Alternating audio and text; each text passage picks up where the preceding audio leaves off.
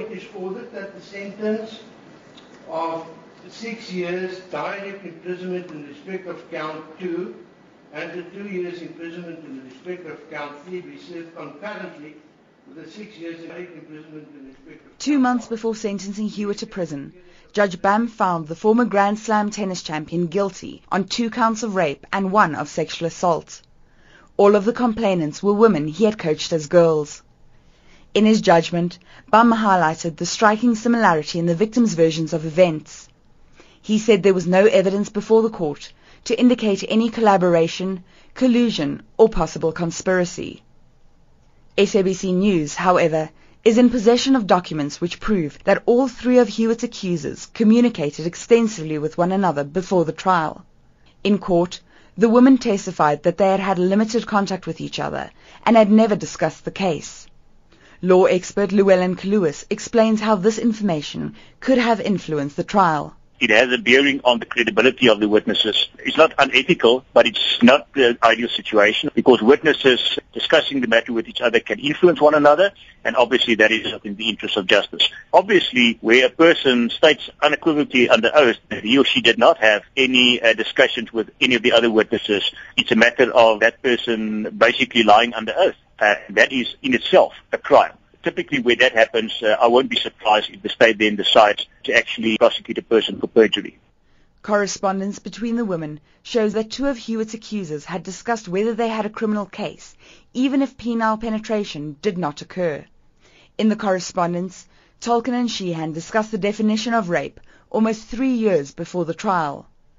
Lewis explains that because Hewitt was tried under the old Sexual Offences Act, anything less than a male sexual organ penetrating a female sexual organ would not have constituted rape. The other alternative available at that stage is what we call indecent assault. Indecent assault is one of those crimes that falls within the so-called prescription period that is applicable in the Criminal Procedure Act. The mere fact that 20 years have expired since the date of, let's call it then, indecent assault, he could not have been charged anymore for that specific offence. So if there was no sexual penetration, then obviously it does not amount to that. He should have been acquitted on rape charges then, and any other charges already prescribed. In the correspondence, one woman repeatedly asked whether any other type of penetration would constitute rape. The other woman says that if penile penetration did not occur, there would be no backlash in South Africa. How this information will be received by the Supreme Court of Appeal is speculation, says Lewis, and dependent on the arguments before the court. If I was acting on behalf of the accused, I would unequivocally argue that because there's this possibility of tampering with witness statements and corroboration between one another in advance, and because they might have lied on 1 or 2 aspects or facts, the court must be compelled to also think that they might have been lying altogether about everything else. The state on the other side might say, but listen, the mere fact that they lied about one specific issue does not in itself give a negative character to the totality of the evidence, because there are more than sufficient case law suggesting that the mere fact that the witness lied about one thing does not make the totality of such evidence unreliable or irrelevant. The court has granted Hewitt leave to appeal his sentence, but not his conviction. To date, Hewitt's attorney, Alvin Gribeno, says they have been unable to convince the Supreme Court of Appeal that he should be given permission to appeal his conviction as well. So obviously we are awaiting a date to be allocated for the appeal against sentence.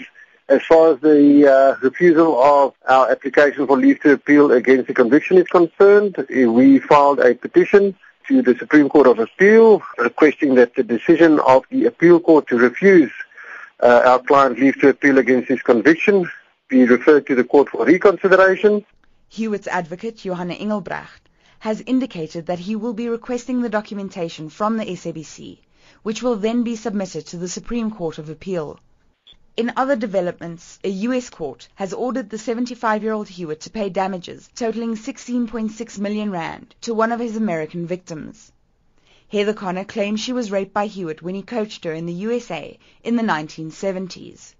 Engelbrecht says Hewitt did not have the money to defend himself and does not have the money to pay damages. Connor was also in contact with Hewitt's South African victims. Evidence in possession of the SABC also suggests that at least 2 of Hewitt's accusers jointly hired a private investigator and that they may have withheld information from the prosecution. One of the women also claims to have had access to the police docket. It is unclear what effect this information may have on the appeal process. Jermaine Kreger in Johannesburg.